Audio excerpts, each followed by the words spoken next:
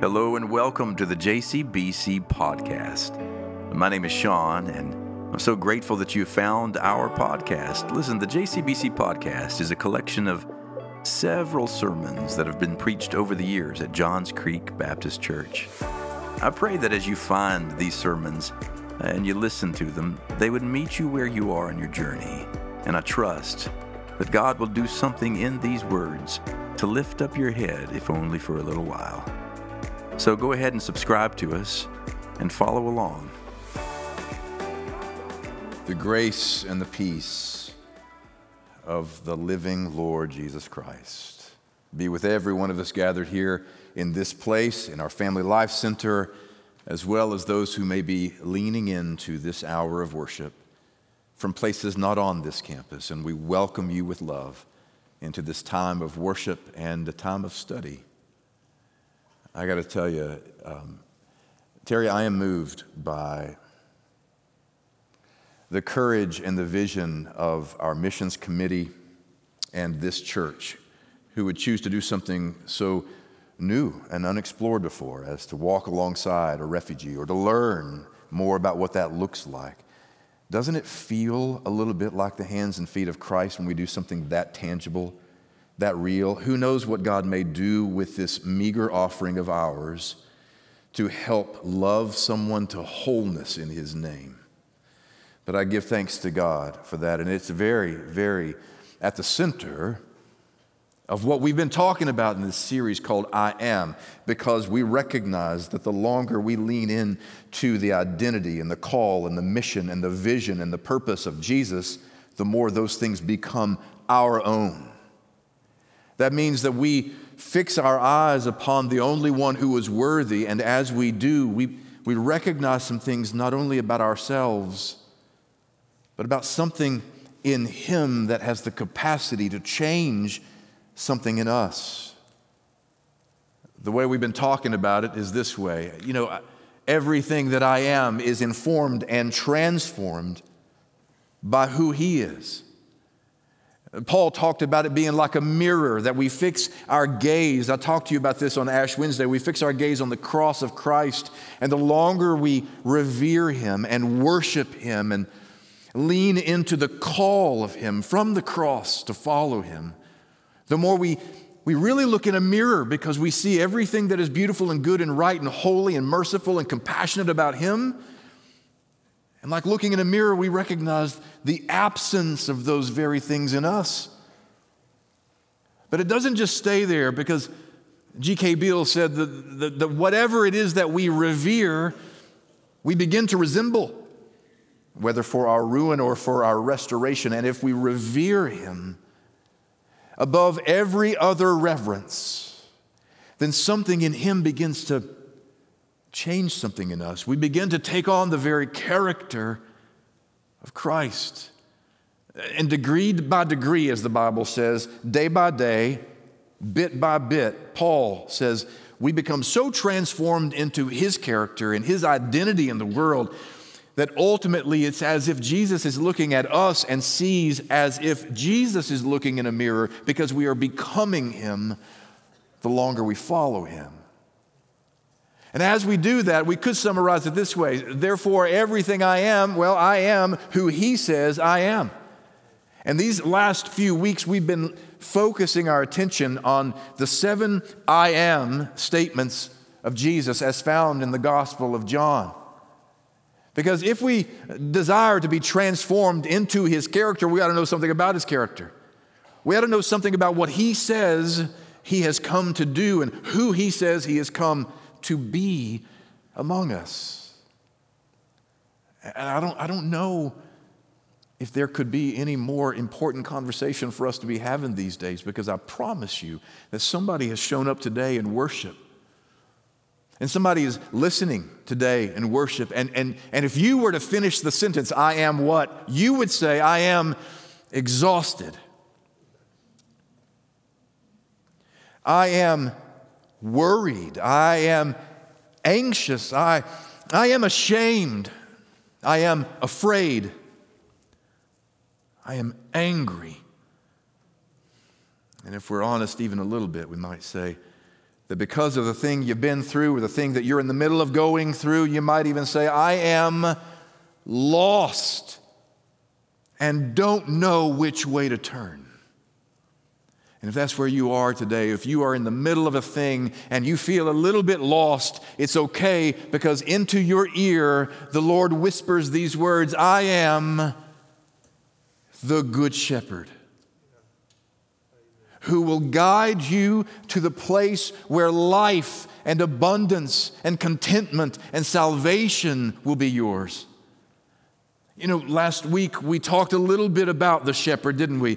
We entered into John chapter 10, which is where our text is today, and I encourage you, if you have your Bible, to turn with me to John chapter 10. We're going to begin at about verse 9. If you don't have a Bible, I want you to grab the one in front of you or nearby and turn with me in John chapter 10. And if you don't have a Bible of your own, we want you to take that one home as yours. Because last week we began to talk in John chapter 10 about all kinds of sheepish imagery, didn't we? We talked about sheep and shepherds and sheepfolds and gates and gatekeepers. And last week I told you a little bit about two different kinds of sheepfolds. One in the city. And in the city, all the shepherds bring all their flocks together and they stay mingled all through the night. And the next morning the shepherds come at distances around the sheepfold. And they call out in their own voice to their own sheep, and their own sheep pop up and hear voices that are recognizable, and they begin to follow the voice that they know, because that's the voice they've been conditioned to trust to lead them to green pastures and still waters. And we talked a little bit last week about the reality that God is attempting to have a relationship with all of God's people that has such an intimacy that it seems a little bit like sheep and a shepherd, so close that you know the textures of God's voice, that you know how to interpret God's voice as your shepherd. But I said last week that you can't know the voice of the shepherd until you spend some time with the shepherd. Daily, hourly, moment by moment, without ceasing, so that you begin to recognize the call of that distinct voice who knows you best and who loves you most. We said you can't know the voice of the shepherd unless you spend some time with him. But I also said there's another kind of sheepfold, and last week we said there's one that's not in the city, but one that's out in the country, and it's made by forming rocks together. Sometimes they are designed by professionals, other times haphazardly put together to make sure there's a place for the sheep to go. Sometimes there is the use of earth and rock and earthenware to make sure that the sheep have some place to go. But in each of these sheepfolds, there is an opening with no door, because I said last week that it is the shepherd who acts as the door, who sleeps in the open passageway through the night, so that if the sheep want to get out, they got to go over him. If the threat of wolves and predators and thieves and bandits and robbers were to threaten the sheep, they have to go through the shepherd. And we talked last week about how the door is access. That every one of us at some point or another in our journey will be on the outside of something we're trying to get into, or we're on the inside of something we don't know how to get out of, and it's Jesus the door that gives us access to the thing that we need the most. But last week, with all of that discussion, there is something I didn't tell you about sheep. Let's pick up in verse 9 of chapter 10. John chapter 10, verse 9, we read these words. I am the door. That was last week. Whoever enters by me will be saved, kept safe, and will come in and will go out and find pasture. See, the thief comes only to steal and kill and destroy. I came that they may have life and have it abundantly. I am the Good Shepherd. The Good Shepherd lays down his life for the sheep. There was something in all that sheep talk last week I didn't say about sheep, and that is that sheep are not all that bright. Sheep are helpless in so many ways. They have no natural defense, do they? I mean, they don't have fangs or claws. They don't growl. They don't hiss. They don't roar. They don't even bark. They just kind of, meh, you know. It's not very intimidating, and yet they will do things that no other animals will do. Sheep will walk in a straight line until that one single file line becomes a bit of a rut, and they will walk themselves right into a rut. They're not that bright. So sometimes sheep will be in a pasture of green grass, and they will eat all the grass around them, and when they are finished consuming the grass, they'll keep eating dirt, and when they cannot digest the dirt, they will even eat the waste of other sheep, and in some cases, die. Sheep will do something interesting. They will walk grazing with their head down, and they won't look up. Just grass leads to grass, leads to grass, and without looking up, they will graze themselves into a body of water. They'll graze themselves right off a cliff. Without guidance, the sheep are helpless because sheep have ingrained patterns of behavior that, gone unguided, will lead to their destruction.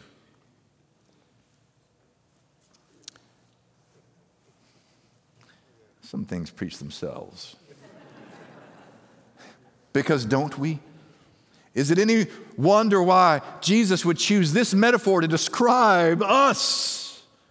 That we have ingrained patterns of behaving and thinking and feeling and responding that, gone unguided, will routinely lead to our self-destruction.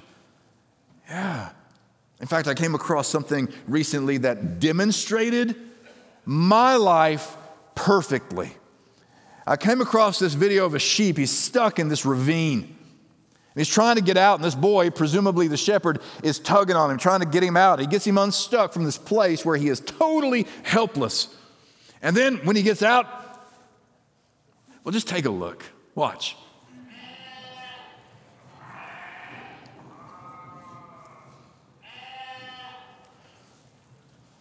Oh, I'm out. Good.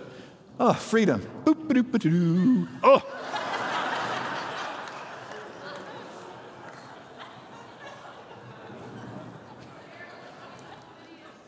Oh, my word. Does that preach? That's me, Monty. That's me. In fact, let's watch it again. Watch. Here's me. I don't know about you. I'm stuck. I didn't think I'd be here. I don't know how I got here. Lord, if you can just get me out of this. Lord, just thank God. Thank you, Lord. I'm free. I will never again. Oh, my. Is that not you? Do you know what it feels like to get into a pattern of behavior that, gone unchecked, will put you right back in the same ravine again? Sheep are helpless without their shepherd. And so are we. And so are we. Do you know that the Apostle Paul talked about this in 2 Corinthians? Is that where it was? No, Romans 7. In the 7th chapter of Romans, he talked about this struggle that keeps repeating in his life, and he doesn't know how he can not just snap out of it. I mean, he's a follower of Christ. He's been transformed, and yet, even transformed as I may be, I keep doing the same thing. And I love how Eugene Peterson translates it. Listen to these words, Romans chapter 7, verse 15. What I don't understand about myself is that I decide one way, but then I act another, doing things I absolutely despise. So if I can't be trusted to figure out what is best for myself and then do it, it becomes obvious that God's command is necessary. But I need something more. For if I know the law but still can't keep it, and if the power of sin within me keeps sabotaging my best intentions, I obviously need help. I realize that I don't have what it takes. By the way, if you are looking for the beginning of faith, it's with that kind of statement right there. I realize I don't have what it takes. See, I can will it, but I can't do it. I decide to do good, but I don't really do it. I decide not to do bad, but then I do it anyway. My decisions, such as they are, don't result in actions. Something has gone wrong deep within me and gets the better of me every time. Can you feel the honesty in Paul's words? The transparency, the humility. Look, I try to will myself into being a better person, of not falling in the same hole again and again. But he struggles. He's like, it's like this war being waged in me because I know I do the things I don't want to do. And I don't do the things that I want to do. And it's like a war being waged within my heart. Do you know what that feels like? Because if you don't know what it feels like, you know what it looks like? Like this right here. Here we go again, Lord, help me. Yeah. The best is the scream at the end, right? That's me too. I'm like, here I go again. I'm going back in the same. And yet, Isaiah told us long ago, all we like sheep have gone astray. We have all turned to our own way. But the beauty of this I am statement that we're studying today is that he said, I am the good shepherd.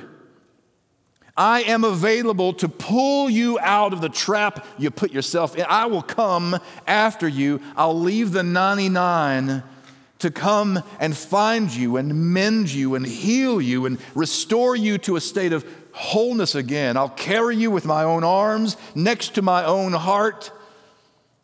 I don't know, somebody came here today just to hear somebody say to you, you got a shepherd. Do you know his voice?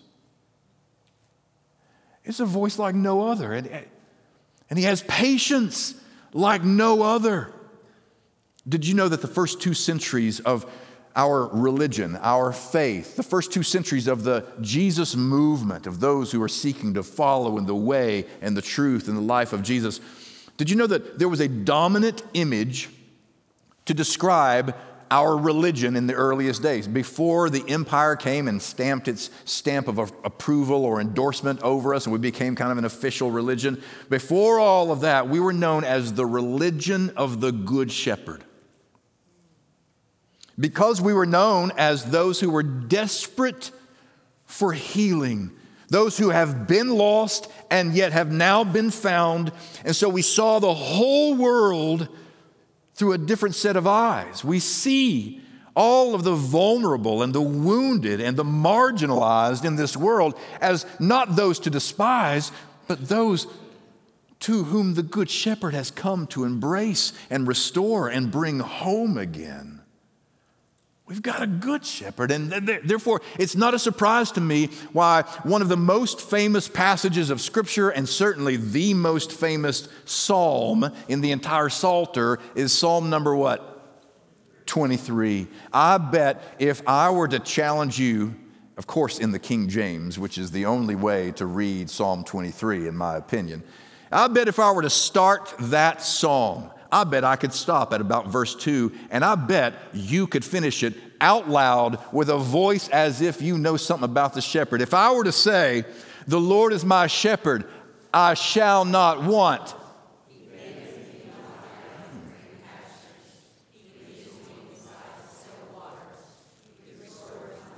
Yes.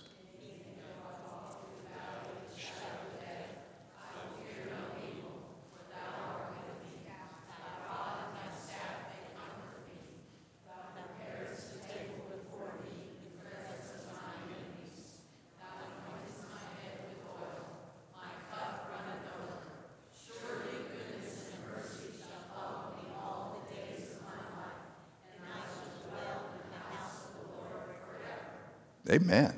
Well done. Somebody went to Sunday school today. There was a small church that had a homecoming. Remember homecomings? And they had all the dinner on the grounds, right? And the singing and the worship and the preaching and the testifying it's like old home week, right? And everybody came from cities around where they had moved over the years. But homecoming means you come home for a minute. And one of the young boys who was raised in the church, grew up, now he's a man, he was a famous actor on Broadway, a theater actor, a thespian. And he had come home very famous. Everyone knew him and beloved was he. And he came home to his home church. And everybody was doing their own thing. Some would read a passage. Others would read poetry. Some would testify. They asked him to testify, and he quoted Psalm 23. When he did, it was gorgeous. He had this deep, resonant bass voice, and the elocution was perfection.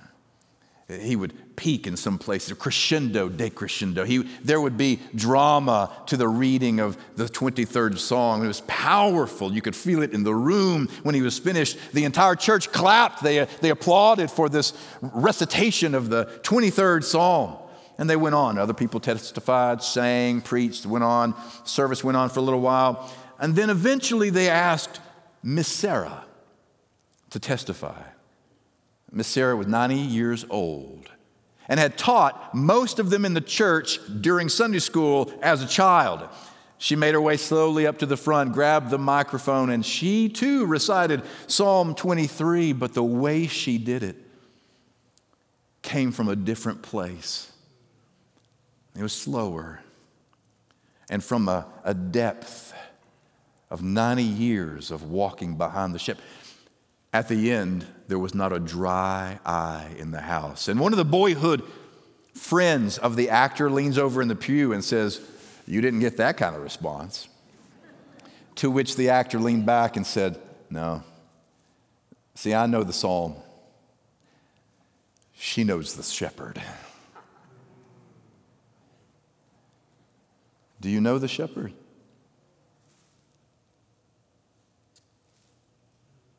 Do you? Because if you do, you know how true it is to say, "The Lord is my shepherd, I shall not want." To not want doesn't mean you don't desire. To not want doesn't mean you don't have a hunger for something. To not want means I lack nothing that I need. The Lord is my shepherd, and I am in no lack of anything important enough to need. See, some of us walk aimlessly like sheep through life because we don't think we have enough. Enough money, enough things, enough stuff, enough relationships, enough pleasure, enough experiences. So we constantly consume more and more because we're constantly in want. There must be something I'm missing. I'm just not happy. And yet, what if everything that you actually need is already right in front of you? See, what we're talking about is the difference between having a scarcity mindset and an abundance mindset. Earlier in the week, Laura, my wife, is rereading a book from Brené Brown. If you don't know Brené Brown, you need to get to know Brené Brown. And in her book, The Gifts of Imperfection, Laura pointed out, she's rereading this, and she pointed out a passage that I thought, I can't keep this to I got to read this to you because this is money. This is right on the nose. And she's quoting, actually, another writer. Her name is Lynn Twist in her book, The Soul of Money. But listen to what she talks about when she talks about the difference between a scarcity mindset and an abundance mindset. She said, for me, and for many of us, our first waking thought of the day is, I didn't get enough sleep. Anybody think that the moment you wake up, could I hit another hour? The next one is, I don't have enough time. Whether true or not, that thought of not enough occurs to us automatically before we even think to question or examine it. We spend most of the hours and the days of our lives hearing, explaining, complaining, or worrying about what we don't have enough of. We don't have enough exercise. We don't have enough work. We don't have enough profits. We don't have enough power. We don't have enough wilderness. We don't have enough weekends. Of course, we don't ever have enough money. Ever. We're not thin enough. We're not smart enough. We're not pretty enough or fit enough or educated enough or successful enough or rich enough ever. Before we even sit up in bed, before our feet touch the floor, we're already inadequate, already behind, already losing, already lacking something. And by the time we go to bed at night, our minds race with a litany of what we didn't get or what we didn't get done. Am I preaching to anybody today? We go to sleep burdened by those thoughts and wake up to the reverie of lack. The reverie of lack.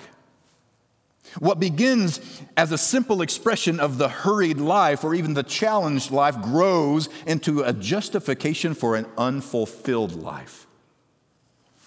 Beloved, some of us move through life so frustrated and so discontent because we assume that there is something out there that we don't have that we need, and if we just get that one more thing, more time, more money, more space, then we'll be satisfied. But when you know the shepherd, you realize that you have everything that you already need. That there is a good shepherd, and with this good shepherd, I shall not want. Maybe you came today to be challenged into considering the possibility that what the good shepherd wants to do is elevate your awareness, to stimulate your consciousness to all that you do have. Because all you need is the shepherd. Verse 2 continues. He maketh me to lie down in green pastures. He leadeth me beside the still waters. This is always an interesting verse to me. He leadeth me beside the still waters. He maketh me to lie down in green pastures. Here's what's interesting to me. Green pastures, why would a sheep lie down in green pastures? If I'm a sheep, I'm thinking to myself, all this green pasture is for me to consume. And so we, like sheep, will see abundance and we will, out of fear, consume all that we can. We'll get all we can, we'll can all we get, and we sit on our cans, right? Because we fear there may be a day when the green pasture is not green anymore, and then maybe it's not available to me anymore. But he maketh me to lie down in green pastures. Why? Because when you're with the shepherd, you don't have to worry where the next pasture will come. I had a conversation with my son, Nathan, about 2 months ago. He graduates next month from Samford, which is ridiculous. Because like last week, he was 3 years old. Literally last week, I remember we go to Athens, Tennessee. There's an agricultural fair and there's a petting zoo. He's 3 years old and we're leaning down next to this cage. And for the very first time in his life, I'm teaching him how to touch and pet the heavy wool of the first sheep he'd ever seen. And tomorrow he's doing some kind of nonsense next month, like graduating from college, right? He calls me a couple of months ago, and I asked his permission to share this. It was a very stressful time. He's very anxious. He's like, Dad, I cannot calm down. This is a very anxious time right now. And he was right. Finishing up school, he's got a job, he's thinking about his future, he was applying to seminaries and beyond and doing all kinds of work to get ready for what's next, and this pressure was mounting on him. He said, I don't know what to do. So he said to me, so I went to Psalm 23. And I read it again and again, kind of Lectio Divina. I let it wash over me. I let her read it again and again to see what pops up. And it occurred to me I couldn't get past verse 2. He maketh me to lie down in green pastures. What's that about? So I started thinking about my life, and the fact is, all of my life is a green pasture. I mean, I got a great family. I go to a great school. I've got good options after I graduate. I work at a great church. I have good friendships. My whole life is a green pasture. I've got nothing to complain about. My problem, my son says to me, is I don't know how to lay down. I'll walk back and forth over all this lush green grass. I can't rest, and I don't know how. And I don't know about you, but that is prophetic to me. Does that not speak an experience that you have from time to time in your life? You got everything that you need, but you can't lie down, and He's the one who maketh me lie down. And why? So that I come to grips with the reality that I don't have to create the green grass. I don't have to create the pasture. I don't have to edge it. I don't have to mow it. I don't have to aerate it. I don't have to water it. I don't have to seed it. I don't have to resod it. That's my problem. I think that all the pastures I'm going to graze upon are my own making.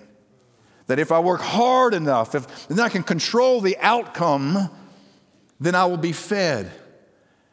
But this shepherd is the one who says to you, I need you to lie down for just a hot minute so that you remember who brought you to this field, and I will take you to the next.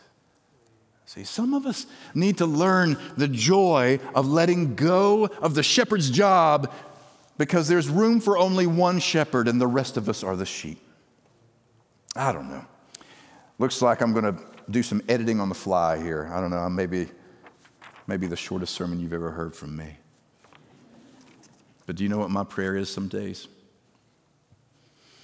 I am so like my son on some days that it becomes a daily practice to relinquish the illusion of control that I have on my life.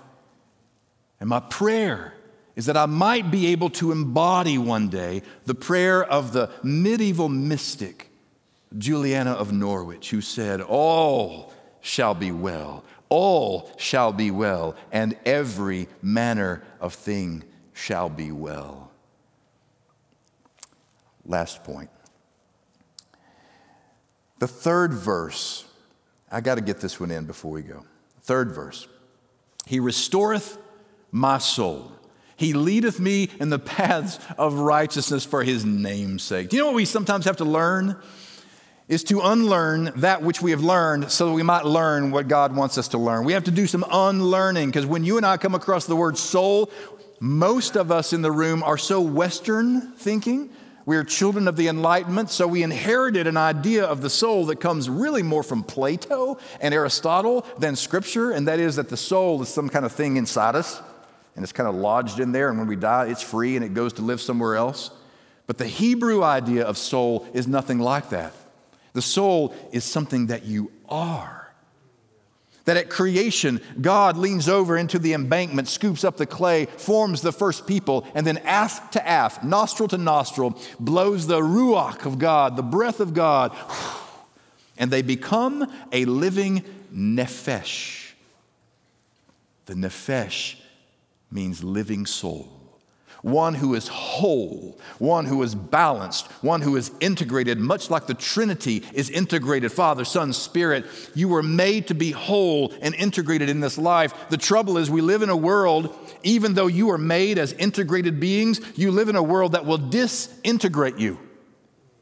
And the troubles we go through in this life will unravel you to the core. And when I hear that the Good Shepherd is the one who restoreth my soul, He's the one who puts back together those broken pieces that have unraveled in my life and leads me down the paths of righteousness. Now, don't get upset about that churchy word, righteousness. It simply means He leads me down the right paths, the paths that actually lead to life. You know, Jesus said, there are two paths in life. There's a wide road. And many people are on it, and it's the easy way, but in the end it leads to destruction. But there is this other road. It's a narrow road, and few are on it, and it's difficult, and there are obstacles, and you won't want to be on it. And yet, the end leads to life. Choose the narrow road.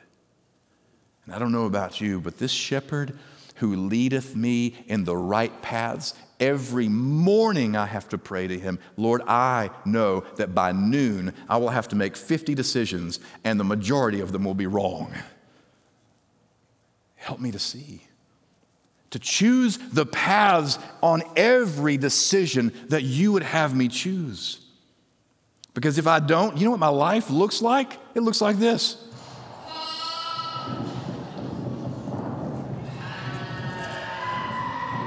And that's the sound of my cry every night. Lord, I blew it today. But beloved, I just wanted to talk long enough today for you to understand that you don't have to linger lost. That there is a shepherd who sees you, who comes after you, and who wants to embrace you to a place of wholeness. Now, you got to come back another day if we're going to finish up this psalm. But I think I want to end it right there because the Spirit is telling me that somewhere, somebody here today, you got it. You got the point. You don't have to do this by yourself. You don't have to worry about where your next green pasture will come from. You don't have to worry about the valley of the shadow of death even because you've been there with the shepherd. Another day when I have some more time, I'm going to talk to you about walking through the valley of the shadow of death. I don't have time to do it today. But if I had some time, Fred, you know what I would do? I would say that yes, we all lose people we love and we walk through the valley of the shadow of death and we were never the same after that. But if I had some time, I would talk to you about how this 51-year-old has learned that there's not just the final death, but you and I will experience on a daily basis 1,000 micro deaths in this life. Where you come to the end of a thing that mattered. You come to the end of a vocation. You come to the end of a season of life. You see the death of a story that you thought you were writing in your life. And at the end of that, you still have to grieve the very same way you grieve when your loved one dies. You still go through a period of shock, and then a period of denial, and then a period of anger, and maybe some bargaining, and then ultimately a deep sadness that leads you to a place of acceptance. And I'm telling you, if you've been with the shepherd, you know that there is no valley of any shadow of micro death that you can't survive because he walks with you and his rod and staff, they comfort you. You're not meant to walk that valley alone, and you don't have to because there is a shepherd wanting to lead you.